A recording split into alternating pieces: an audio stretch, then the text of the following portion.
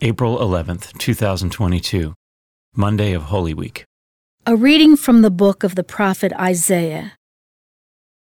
Here is my servant whom I uphold, my chosen one with whom I am pleased, upon whom I have put my spirit. He shall bring forth justice to the nations, not crying out, not shouting, not making his voice heard in the street. A bruised reed he shall not break, and a smoldering wick he shall not quench.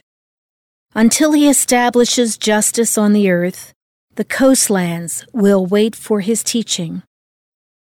Thus says God the Lord, who created the heavens and stretched them out, who spreads out the earth with its crops, who gives breath to its people and spirit to those who walk on it. I, the Lord, have called you for the victory of justice. I have grasped you by the hand. I formed you and set you as a covenant of the people, a light for the nations, to open the eyes of the blind, to bring out prisoners from confinement, and from the dungeon those who live in darkness. The word of the Lord. The responsorial psalm.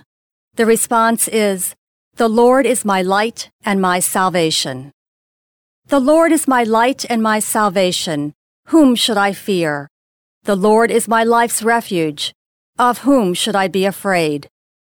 The Lord is my light and my salvation. When evildoers come at me to devour my flesh, my foes and my enemies themselves stumble and fall. The Lord is my light and my salvation. Though an army encamp against me, my heart will not fear. Though war be waged upon me, even then will I trust.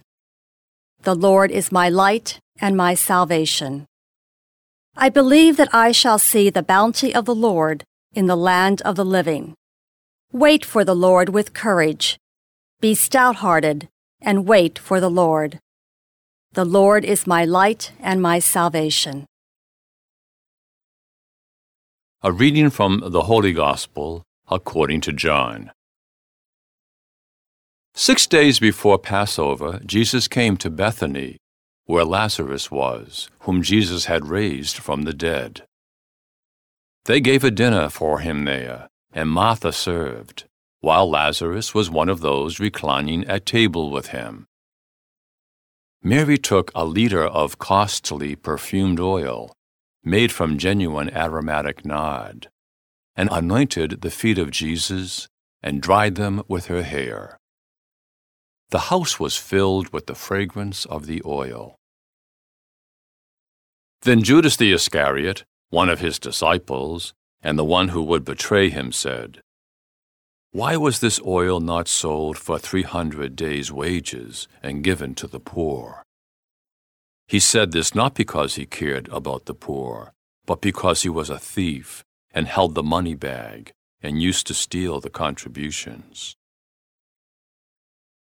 So Jesus said, "Leave her alone. Let her keep this for the day of my burial. You always have the poor with you, but you do not always have me." The large crowd of the Jews found out that he was there and came, not only because of him, but also to see Lazarus, whom he had raised from the dead. And the chief priests plotted to kill Lazarus too, because many of the Jews were turning away and believing in Jesus because of him. The Gospel of the Lord.